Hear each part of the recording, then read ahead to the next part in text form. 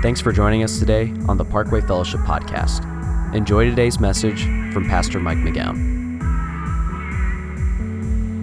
Today is part 2 of our message series, Love Handles. So we're talking about how to get a grip on your relationships to make them loving and kind and life-giving. And the principles we're talking about work for every relationship. Marriages, engagements, relationships at work or at school, or boyfriends, girlfriends, just friends, in-laws, all of it. And again, teaching with me today is my beautiful wife, Amy, who's a licensed clinical therapist. So let's give her a round of applause for coming again today. Thanks, baby. I'm so glad that you're here. This morning, the title of our message is Dad Bod, Embracing the Imperfect. There's a lot to embrace right now, baby. That's a lot to embrace. That is not the point of the sermon. No. The point of this sermon is that we are really mess. Is everybody is imperfect. And because we're imperfect, we don't need to be pointing out other people's imperfections, but instead, we need to learn to embrace them. And I was thinking about a time when Libby was little, and she was playing in the kitchen, and I don't know what she did, but somehow she managed to pull off the counter one of my favorite vases, and it shattered all over the floor. And I'll never forget, she looked right at me with this look like, oh no, I must be in so much trouble. And I just remember looking at her and saying, baby, it's okay. You do not have to be perfect to be in this family. And we've been saying that to our kids ever since. And sometimes we even say it to each other. In fact, we even said it this morning to one another as we were kind of... Because I messed up, and he was like, you don't have to be perfect. Yeah, that is true. It's true. But listen, but when you say, you don't have to be perfect to be in this family, you know what that does? Like, it takes the pressure off. It gives room for mistakes. Now, it's not a get-out-of-jail-free card, and it's a license just do whatever you want to. But what it does, it reminds us that we don't have to perform in order to be loved, right? Yeah, because I think a lot of people feel like that if they don't perform a certain way, then their parents won't love them, or their friends won't accept them, or their spouse may get mad and hold a grudge, or worse, that whatever they've done is so bad that God's going to be mad at them and just hate them. Yeah, but none of that's true. None of those things are true. But here's what is true, is that you don't have to be perfect to be in our family. And here's the thing. You don't have to be perfect to be in this church family. You don't have to be perfect to be in God's family, which is such a huge relief because none of us are perfect. None of us are going to be perfect. And nobody can bear up under the standard of you have to be perfect in order to be loved. In fact, at some point, everybody breaks if that's the standard that we're trying to live up to. Which is why I'm so glad that we're talking about what we're talking about today, because our Heavenly Father loves us just like we are. Now, that doesn't mean He wants us to stay the way we are, but it means that He loves us. Not because of what we do, or because of what we don't do. He just loves us. And He loves us unconditionally. Yeah. So the question for us becomes, how does God help me embrace the imperfect and other people? And this is going to be your first fill-in. Be a provider and receiver of grace. Let me say it again. Be a provider and a receiver of grace. Now, just so that we're all on the same kind of playing field, let's look at a definition of grace. The definition of grace is getting what I don't deserve. Now, mercy is not getting what I do deserve, but grace is getting what I don't deserve. That's right. And in one of my favorite verses of the Bible, and I know it's actually one of your favorites too, in Romans chapter 8, verse 1, God tells us something really, really important. Look what it says there. It says, therefore, there is now no condemnation for those who are in Christ Jesus. I want you to underline the words, no condemnation. Okay? Now, I want you to follow me on this, okay? If you're a Christ follower, that means you've been forgiven for everything you've ever done. And you've been already forgiven for everything that you're ever going to do. And so for you as a Christian, as a Christ follower, there is no condemnation for you because of what you've done in life, or even what you will do in life. And if that's true, then why in the world would I spend my time pointing my finger in judgment at other people? If I've been forgiven for so much, and if other people have been forgiven for so much, then who am I to provide my judgment on other people? God says that's not what we ought to do, because there's no condemnation. So therefore, instead of being a provider of judgment, I need to be a provider of grace. Because there is no condemnation for me, and there's no condemnation for other people because of what Jesus has done. And so it means that I need to give people grace even when they don't deserve it, right? Yeah, it's so true. Let me give you an example of what this might look like. You know, have you ever been in a friendship or a relationship where you feel like you're the one that's putting more into it and you're making all the efforts? I mean, I think all of us have at some point in time. And I think for us, there have been some times where we have not been able to put into our friendships or in our relationships what we really want to because of whatever is going on in our lives. We aren't able to spend the time or to encourage or hang out with those people. And what has been such a blessing is when those people choose to give us grace. And what that does is it makes us actually want to be close to them and to feel closer to them, because we all have a choice. When we are the ones that are putting more into a relationship than somebody else, we can get mad and get judgmental, and we can kind of cut them off, or we can choose to be a giver of grace. And so would you commit to be somebody who gives grace to people? It'll change your relationships. It really will, because God wants us to be providers of grace. But more than that, he also wants us to become receivers of grace. Let me give you an example.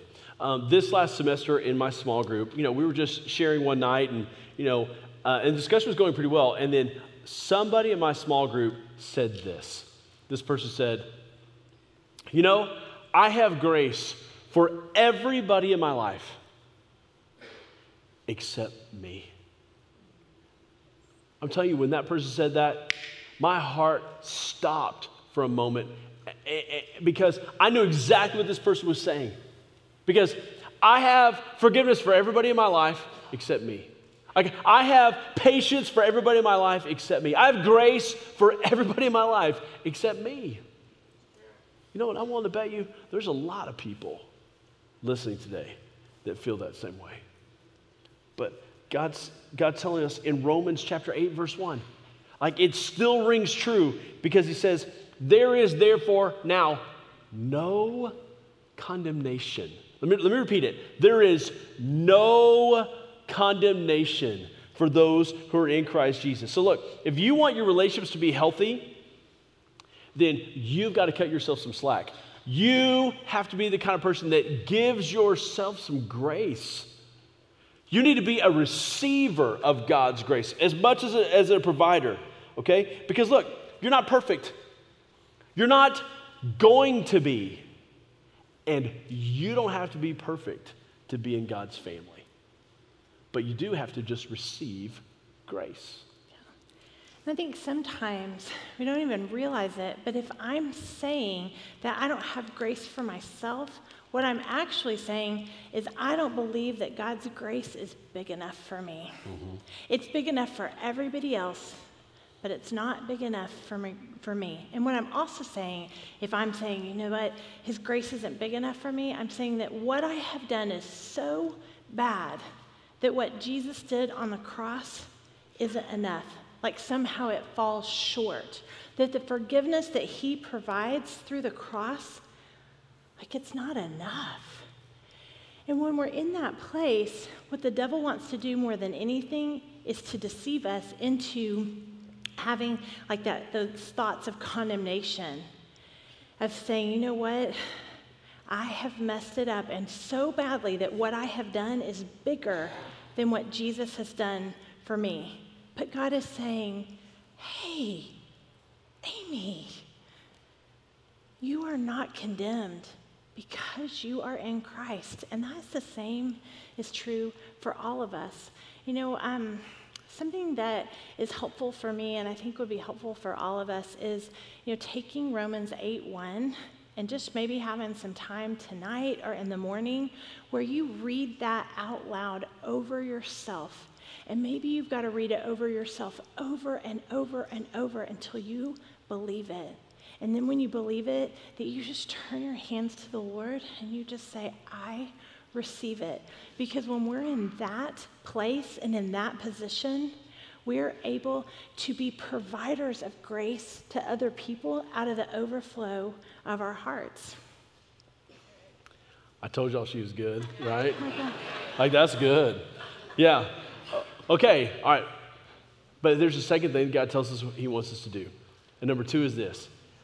I need to die to self by putting thee before me.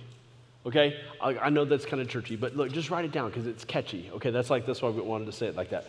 Now, in the verse that we're about to look at, the immediate context of the verse we're about to look at, it's about marriage. But if you look at the broader context, the Apostle Paul's talking about lots of relationships. If you read the chapter before, he's talking about like slaves to masters. The chapter afterwards, he's talking about parents and children. And so he talks about all kinds of relationships if you look at the broader context. But at the very center of all of it, of all of these relationships, there's this one key verse. And it's like all these relationships turn on this one truth. And here's what he says. In Ephesians chapter 5, verse 21, Paul writes this. Submit to one another out of reverence for Christ. That's right. We are supposed to submit to one another. That means wives to husbands, but it also means husbands to wives. It means children to parents, and also in an appropriate way, parents to children. And now we don't have, slaves and masters anymore, but it definitely means that bosses and employees should mutually submit to one another. But here's the deal. The only way that can happen, literally, the only way that can happen is if I put thee before me. If I put other people's wants, needs, and desires ahead of my own. It won't work any other way. Yeah. Okay, so let me give you an illustration. If I'm focused on myself and I'm holding my dreams, my desires, my wants, my ambitions, my goals, if I'm holding those so closely, I'm not in a position to embrace anybody else's needs or wants or desires. And when we're like this, it's really hard for us to be close to anyone. Mm-hmm. But instead, if we can die to self and put other people ahead of us and focus on their needs, their wants, their desires, we're in a position to really embrace them. Yeah, absolutely. And if I want my relationships to be healthy, then at some point in time, I've got to die to myself by putting other people in front of myself. But like most things in the Bible, there's a deeper meaning here too, because look, the verse says that we're to do it out of reverence for Christ. So the we're talking about is not just other people, but it's also God. That I'm supposed to put thee before me. That in order for me to submit to other people, I have to also be able to submit to God. I've got to put God first in my life. And in fact, submitting to God is actually practice for submitting to other people. Because think about it like this. If you won't submit to God, who is the ruler and the Lord of the whole universe, if you won't submit to him, what makes you think you'd submit to anybody else? If you're not willing to put your wants, your needs, and your desires in the back seat to yield to his wants and his needs and his desires of what he wants you to do with your life, if you're not willing to submit to him, what in the world makes you think you would ever submit to somebody else's wants, needs, or desires? You won't.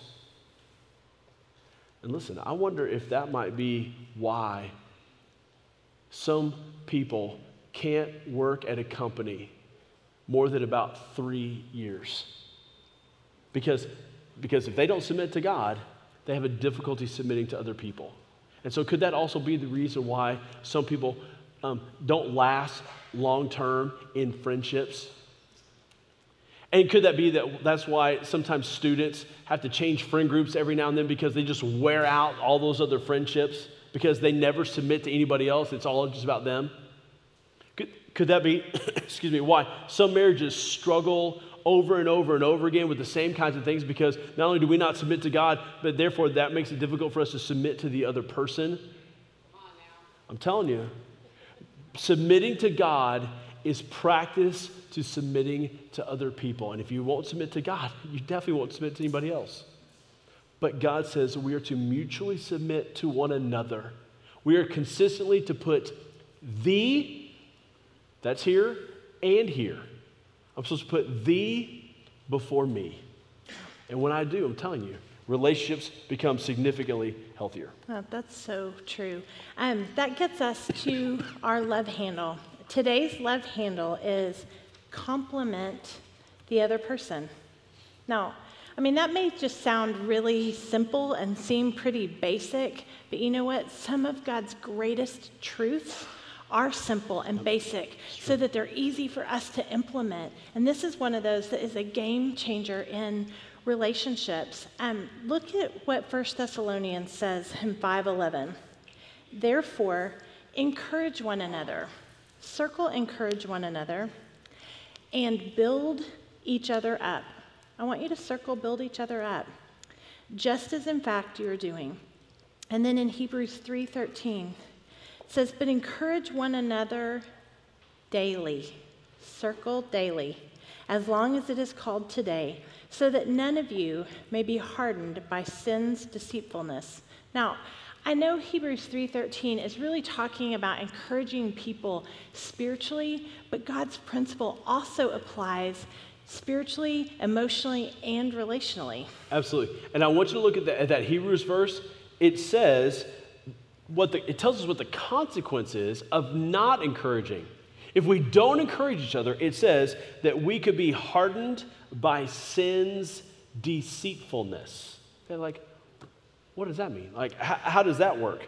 Well, if we never encourage one another, then what happens is that creates distance in our relationships. And we begin to make assumptions about other people. He just doesn't love me as much as he used to. Or, you know what?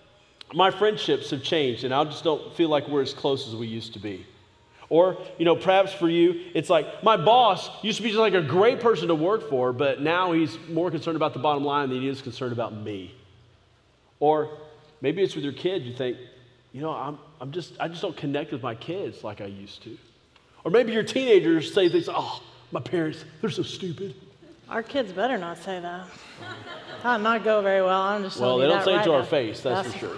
So it would not go well. Yeah, but look, here's the deal. When we don't mutually encourage one another, it brings distance in the relationship. And in that distance, we begin to make assumptions about other people's motives. And I think, haven't all of us experienced that we assume one thing is going on, but in reality it's something completely different, right? We've all experienced that. But when we begin to suspect those motives, then doubt about that other person sets in. And then doubt leads to suspicion. Suspicion leads to resentment. Resentment leads to factions. And factions lead to a parting of the ways. But it's all based on the deceitfulness of sin. None of it's based on anything that's true. And so that's how sin can deceive us and bring fracture into our relationships. But instead, if we will mutually encourage one another by giving each other compliments, that can close that distance and keep it closed and close it in a hurry, right? Yeah. And that's why this simple truth is so important for us to have a good grip on any relationship. Now, let me just tell you how we do this in our family. And if you've been around the park and been around for a while, you've heard us talk about this probably multiple times. But we're going to talk about it again today because it's simple, but it's super effective. So one thing that we do is if one of us needs encouragement or needs just kind of be picked up for the day, I might call and just say, hey, Mike, can you tell me 3 things that you love about me? And he will. And it's such a difference maker just having those compliments. And we do that with our kids too. Yeah, we do it with the kids. And they don't always enjoy it. They don't always enjoy it because it usually comes after they've had a disagreement. So if they've gotten crossways with each other and kind of had a disagreement, when they've worked it through, at the end, we'll say, you know what? What are 3 things that you love about your brother? What are 3 things that you love about your sister? Or if they get crossways with us, like, what are 3 things that you love about your daddy? Or what are 3 things that you appreciate about me? And here's what happens. When you take a hard conversation and you end it with compliments and end it on a positive note, it kind of changes things because that deceitfulness of sin never has a chance to set up in your heart. It's kind of like cement. And so when you give a compliment, it washes away all of that hurt and resentment and anger, and it never allows that to become a barrier in your relationship. Absolutely. Now, let me give you a hint for making compliments meaningful, okay? The best compliments, and this is what I want you to write down, the best ones always start with the words, "you are." The best compliments always start with the words, "you are." For instance, babe, I know this embarrasses her because I did it last time. She was so I don't embarrassed. like it. Baby, but here's the truth, babe. You truly are a great mom. Thank you. Like you are so encouraging to the kids, and you help the kids love each other, and you help the kids really love Jesus more, okay? And you are so pretty. You're still the only person that stirs my heart. Thank you. That's sweet. and I have more. Oh. You are the greatest partner in life that I could have ever hoped for. I mean, when we get to do things like this, I'm telling you, it brings so much meaning and value to my life. And I told you that when we were dating, that I wanted somebody that I could share this part of my life with. And I'm glad we get to do that. Thank you. You're welcome. Okay. All right. You just kind of naturally, when somebody is encouraging and compliments, you just want to be close to them. Yeah, you do. Michael. Always has to take it to the next level. Seriously. Okay, here's the thing about the compliments. Michael. Here's the thing about the compliments. Make them about who the other person is, not what they do. Yeah, absolutely. So it's more about the person than it is about their performance. And so, for instance, instead of saying to my kids like, "Hey, great job on your grades," instead of saying that, I'll say, "You are so responsible. I've watched how you have studied hard and you have put the hard work in, and that is reflected in your grades. I'm so proud of you." So it focuses more on the person than on the performance. Absolutely, and that's so key. Now, let's go deep, really deep here for just a second, okay? The Bible says in Genesis 1:27 that you and I are created in the image of God. But here's the deal. There's not a single one of us that it reflects the complete image of God. All of us, each of us, reflects only a partial image, which that's why some people are serious and others are funny. It's why some people are more academic.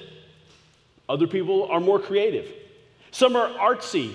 Some are, more mathematical. Some are organized. Other people color outside the lines. It's why we are different. And so here's the thing. Here's the thing in relationships. We can either let those differences create resentment, or we can choose to complement those differences in the other person.